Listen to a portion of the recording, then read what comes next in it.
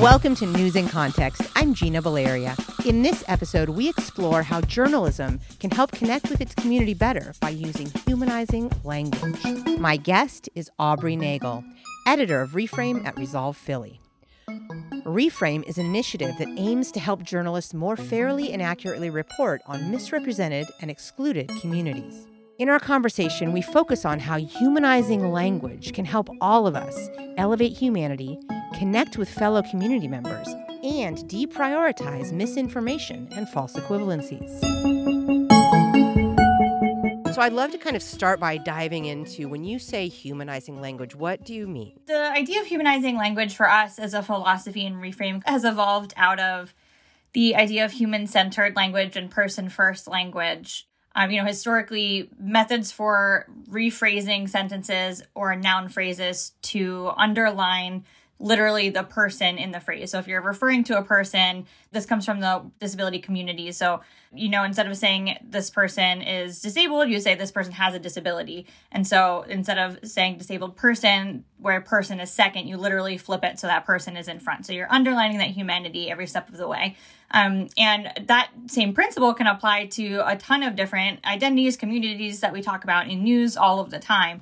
And there are many different populations, groups that news talks about frequently in a really dehumanizing way by applying labels or stigmatizing language that dehumanizes, that takes away that humanity and literally refers to people as objects. And the effect of that, of course, is that we as a society stop thinking about them as people. That's, it's a really problematic thing within news that happens way too often. And so for us, humanizing language encompasses all of that, getting away from stigmatizing language, even if it doesn't fit specifically into the grammatical structure of person-first language.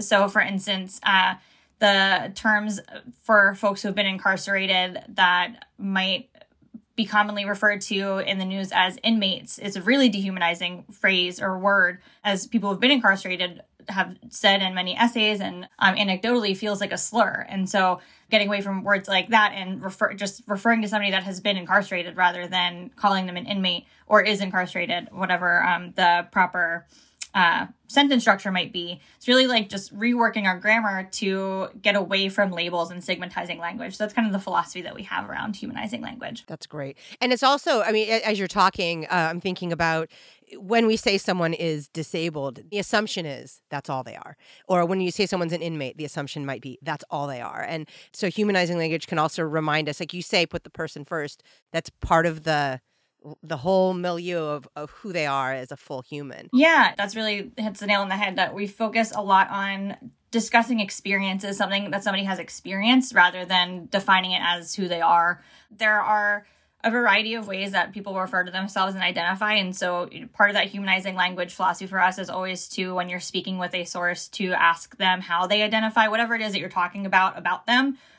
Because, for instance, person-first language, that philosophy is very popular in many disability communities. It isn't something that all disability communities align themselves with or prefer. So, you really have to ask folks what their preference is. And that's part of the humanizing language too, is understanding that person first or flipping a sentence structure to focus on experiences isn't what everybody wants. And so it's really encompassing the whole philosophy. You talked about when we don't use humanizing language, we run the risk of dehumanizing. We run the risk of making us forget that this is actually a person in front of us. They become a thing or an object or a representation of something. How would you describe the consequences of that in our society when we dehumanize, even when we don't mean to, when we use language that could dehumanize? What are the consequences of that? Where does that lead us? Ooh, yeah, it's a heavy question, because it really leads to a lot of the problems we have in society of not taking care of each other. If we don't think of our populations that have been made most vulnerable by our structures and institutions, that folks are not inherently vulnerable, that they are made vulnerable by the circumstances in which we as a society place them. If we start talking and thinking, and thus thinking about them as not people, it is much easier to dismiss their problems and not take care of them. And so that leads to that just endless cycle of us not creating the structures of support or providing resources for people who need them most.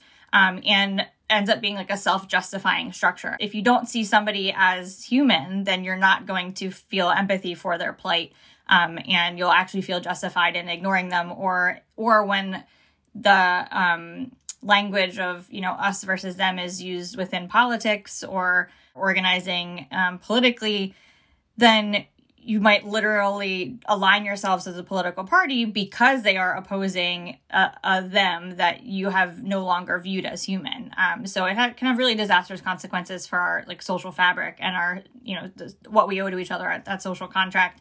And really, in the nitty gritty of it, we know that there's a lot of research on how the use of stigmatizing language really negatively impacts outcomes for certain populations. For instance, people who have experienced substance use disorder, alcohol use disorder, when they are referred to as stigmatizing language, like addicts or junkie, and when that language is perpetuated throughout society and the healthcare system, then the people who are referred to that way have worse medical outcomes, worse health outcomes.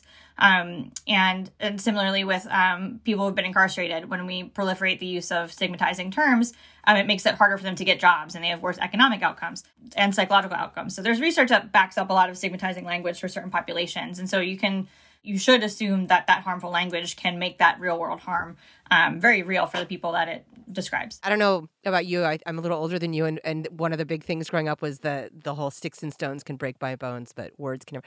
Even as a kid, I was like, well, that had to come from somewhere, because we had to come up with something to protect ourselves, because words actually do hurt, and words do have power. And I think what you're talking about to me gets at a lot of that words can lead to actual structural systemic outcomes.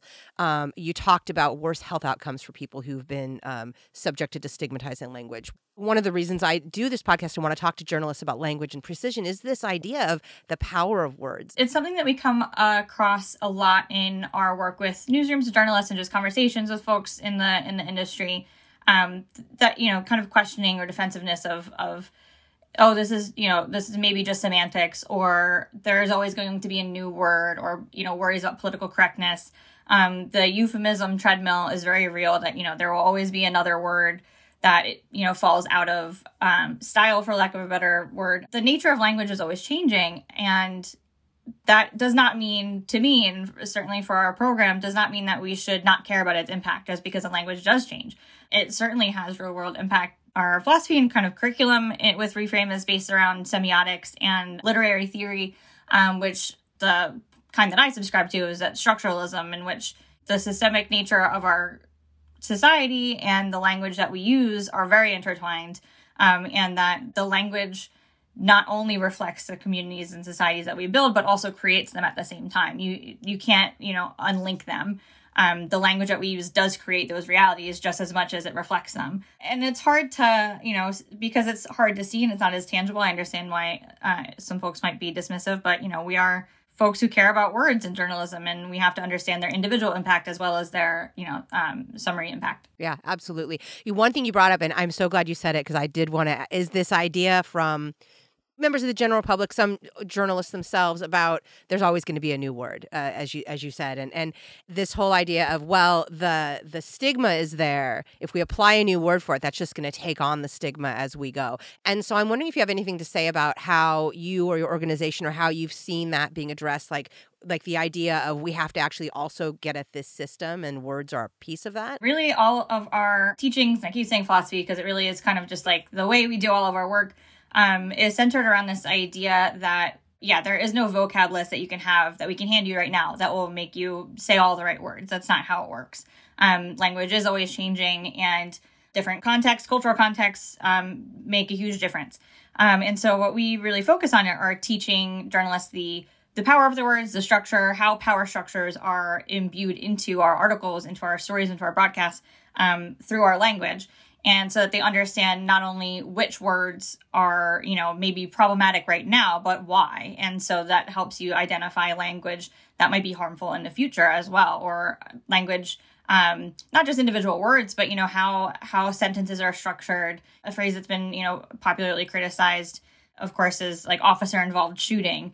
That's not just one word, of course, and each word individually is not a problem, but the way that they are tied together in the way that they are used to be euphemistic and to cover up police misconduct is the problem. And so we really get at that like structural level to kind of overtake the nature of language always changing. Like we just kind of live in that world of like, it's going to change. So rather than, provide you the fish of a vocabulary list, we're going to teach you how to fish instead. And we do have tools that provide language guidance for here and now.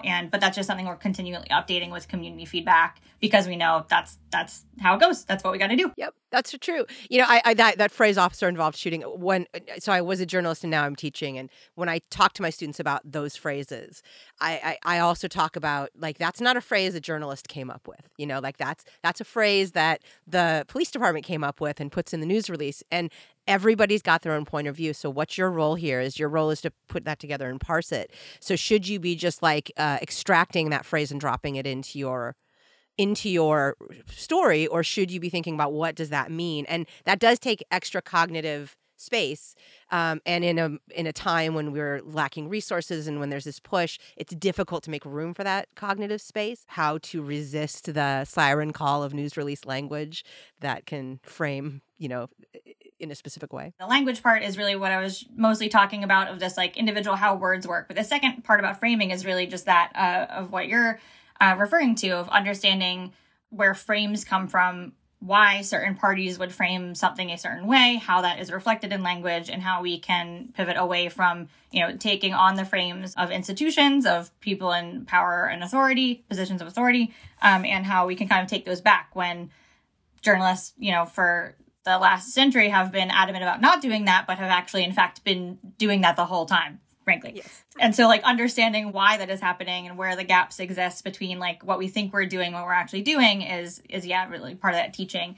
And we've also done and are open to doing content analysis with newsrooms. We've done some research in the past year into the framing of the language used in stories in Philadelphia following George Floyd's murder. There were protests here as well. So we did some in-depth research on the framing of those stories to really capture the power dynamics, like what sources were used most, why were they, mostly the police commissioner, the mayor, people in city council versus actual protesters, and helping newsrooms kind of grapple with the bird's eye view of that work, the meta narrative coming away from that work, which is, like a huge part of understanding that framing and where those narratives are coming from and how they work their way into your journalism. Where would you want newsrooms to sort of focus or take your information and apply that? There are a lot of ways to kind of weave our work into the average newsroom. We created our workshop and our consulting around content analysis and also source auditing, and also the language analysis tool that we're developing. We're also launching a new project this year called Resound that will be a home for community feedback about news coverage, and really amplify personal narratives about how media has impacted your personal life to build up that evidence base for change. All of these things really hit at different parts of the editorial workflow, which is really how we designed it. You're listening to News in Context. I'm Gina Valeria. We're talking with Aubrey Nagel, editor of Reframe at Resolve Philly, about how to center humanity and community connection in news coverage. I encourage any newsroom who wants to just start thinking more deeply about language and framing in their everyday work to reach out or take a look at some of our resources online. We've started a new newsletter. We're planning to release new news guides that are like language and framing focused for particular news topics. Really just changing how you're thinking while you're working. Learning, one little snippet of something that is really like semiotics or that literary theory. I mean, the reason I work all of this into our work is because that changed my brain when I was in college. Like learning those lessons changed how I looked at all content. And so we really believe that behavior change of just learning a little bit will change how you're writing. Just understanding that you're going to be tracking your sources later will change how you gather your sources today. Just knowing that you're going to do a content analysis will make you rethink, am I framing this fairly? Obviously, this is, it's a tall order for journalists to add another thing to their plate and for newsrooms to add another thing to their plate. But that's why, we really want folks to just bring in the work, start thinking and reading about it as much as they can, rather than, perhaps wait for their newsroom to launch a, years long investigation from a third party to like come in and do a huge thing that they just get the results of later, right? Like we want journalists to be involved in this work themselves because we think that is really key to making that behavior change that we're looking for. So yeah, it's definitely like a heady, messy, amorphous space, but we just welcome everybody to kind of join the conversation and start thinking about it with us. When I was a journalist, when I was starting out, I came up in a space where I believed wholeheartedly in, yes, and journalists should be objective and we should be neutral, and how important that is, and our role and our responsibility. And of course, as I've, had experience in news and of course in academia and started to connect with some of these concepts, there is no view from nowhere. There is no, like, I come from somewhere, we all come from somewhere. I remember I was already sort of thinking about these, but on a station I used to work for, there was a story, and I think it was while I was still working there was a story about ad blockers. The lead was businesses are very upset that ad blockers are becoming so popular. And then the whole story was about how do we deal with ad blockers. And I thought to myself, because I was teaching a class at the time and working, and I thought, God, my students would have a totally different headline for that, or a totally different lead. They'd be like, ad blockers are the best thing ever. And so I just remember even something as small as that, centering the business voice rather than centering, and this was a local general news outlet, wasn't a business outlet. But there's still a lot of resistance. I mean, there are a lot of journalists who are still in the space of the idea of I want to be objective and neutral and tell the story as it is. And yet we're all biased. But then there's that feeling of if you're introducing the conversation about bias, you're introducing bias. And that's of course not true, but that is a feeling that I'm getting. I wonder how much you've run into that dance and how you are dancing with that concept. Oh yeah, I mean we certainly are in that space where if we hit resistance, which we're lucky to work with really amazing partners in newsrooms who really want to make a change, and they understand, exactly that question of, we're hearing our communities, we're hearing the industry saying that like the old habits of this false notion of objectivity that is not really possible and the striving for that is damaging our relationship with our communities. We hear that, we just don't really know where to start.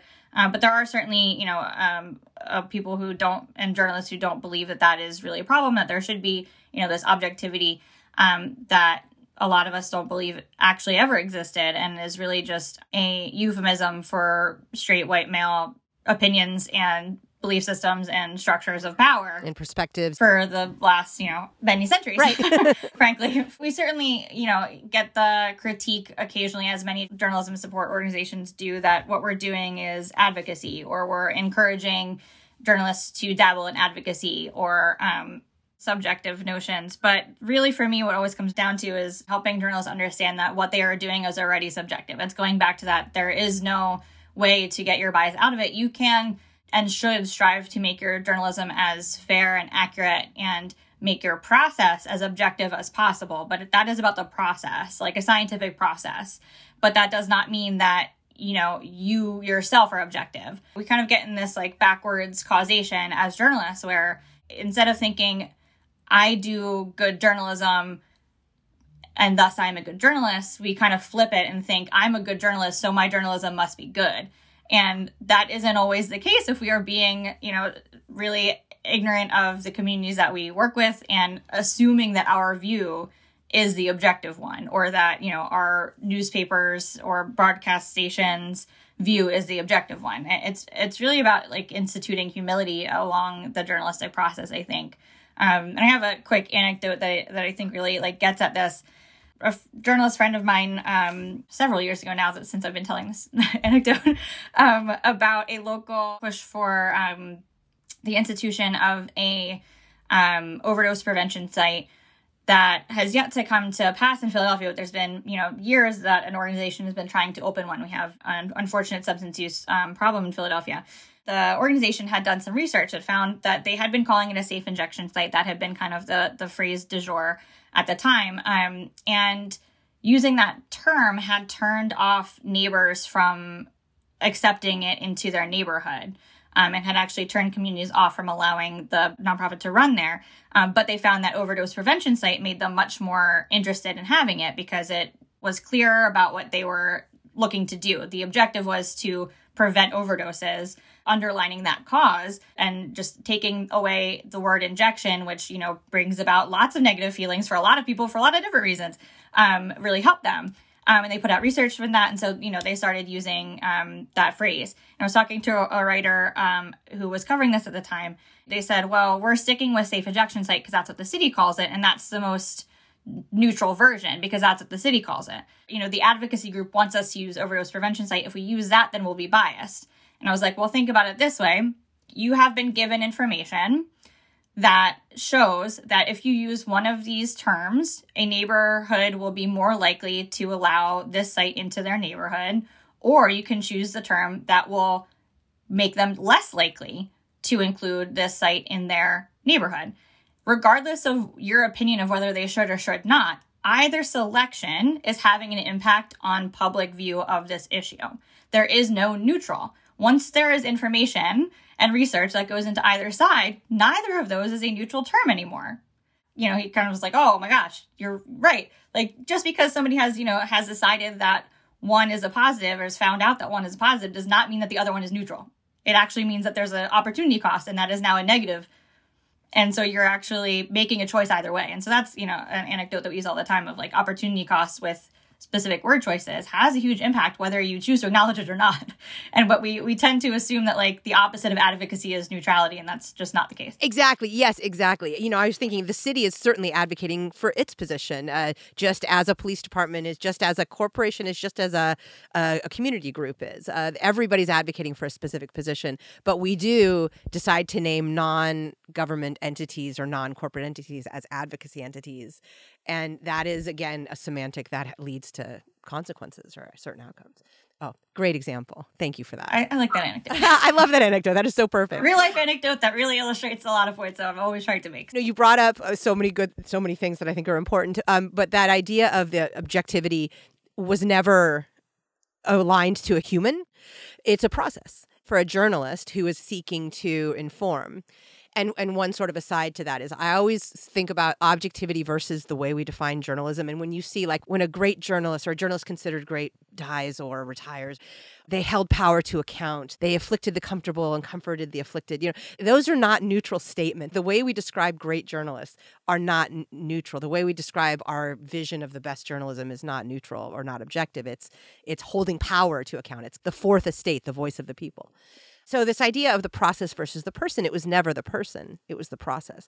But you brought up some phrases and some examples of the idea of what makes journalism. When you're doing content creation and informing, are you doing journalism? Are you informing? Are you being precise and accurate? Are you being fair? Those are spaces or words or concepts that maybe better define journalism than objectivity. Looking around at Reframe and in your work, those words come up: precision, accuracy, etc. Yeah, that idea of afflicting the comfortable is not a neutral value. And we still, for some reason, ascribe to that is a neutral value, but also we are not doing that. We are often aligning ourselves with institutions and people in power without even realizing it because of the kind of flip side of that coin of what is objectivity and what is advocacy has turned into, okay, well, if you're going against these people, then you're advocacy. So we can't be critical of this, that, or the other thing because that would be, not the voice of the people. For me, like the process of creating journalism and being precise and being accurate in this day and age is so much about what we choose to amplify. And I think that is not necessarily a traditional journalistic value. In previous iterations of news cycles, just 15 years ago, the amount of content that was available was so much less. There were so fewer outlets. It was a much less of a fire hose aimed at your face every single morning, and that you were scrambling to get your, content or article or what have you seen. There were more people tuning into the TV news, to broadcast news and primetime news, and radio. And, go back 50 years and it was even, fewer than that, of course. As our outlets, as our access to information has broadened, the game is now about amplification of our work to get it in front of more people. And so what then becomes the most important for a user is not necessarily the same things that we would have thought were important maybe 20 years ago, 15 years ago. And what I mean by that is if we're still talking about reporting on, for instance, politics as the balance of both parties, of including both parties in the article. And that is objective journalism, and that is balance, and that is fair. And we are ignoring when one party is using that time and that amplification to spread misinformation or to perpetuate lies, then we are no longer understanding the weight of our words and the power of our journalism, because we have sacrificed the actual news value of information, what we hope people will get from the information, civic engagement, understanding of the world around them, being able to tie in their personal lives to the society that they're in, communities that they are part of, and make decisions based on that information. We have sacrificed all of that, the goal of journalism, in order to stick to this idea of fairness and balance, that like balance just on its face of literally just like, if there are two parties, we must include them both at the same level without evaluating the content of their statements. And right now, when we have so much content out there, we can no longer rely on or just fall back on that idea of elevating all conversations to the same level, because only some are going to get heard. And thus, an individual is not getting the full story of the news around them.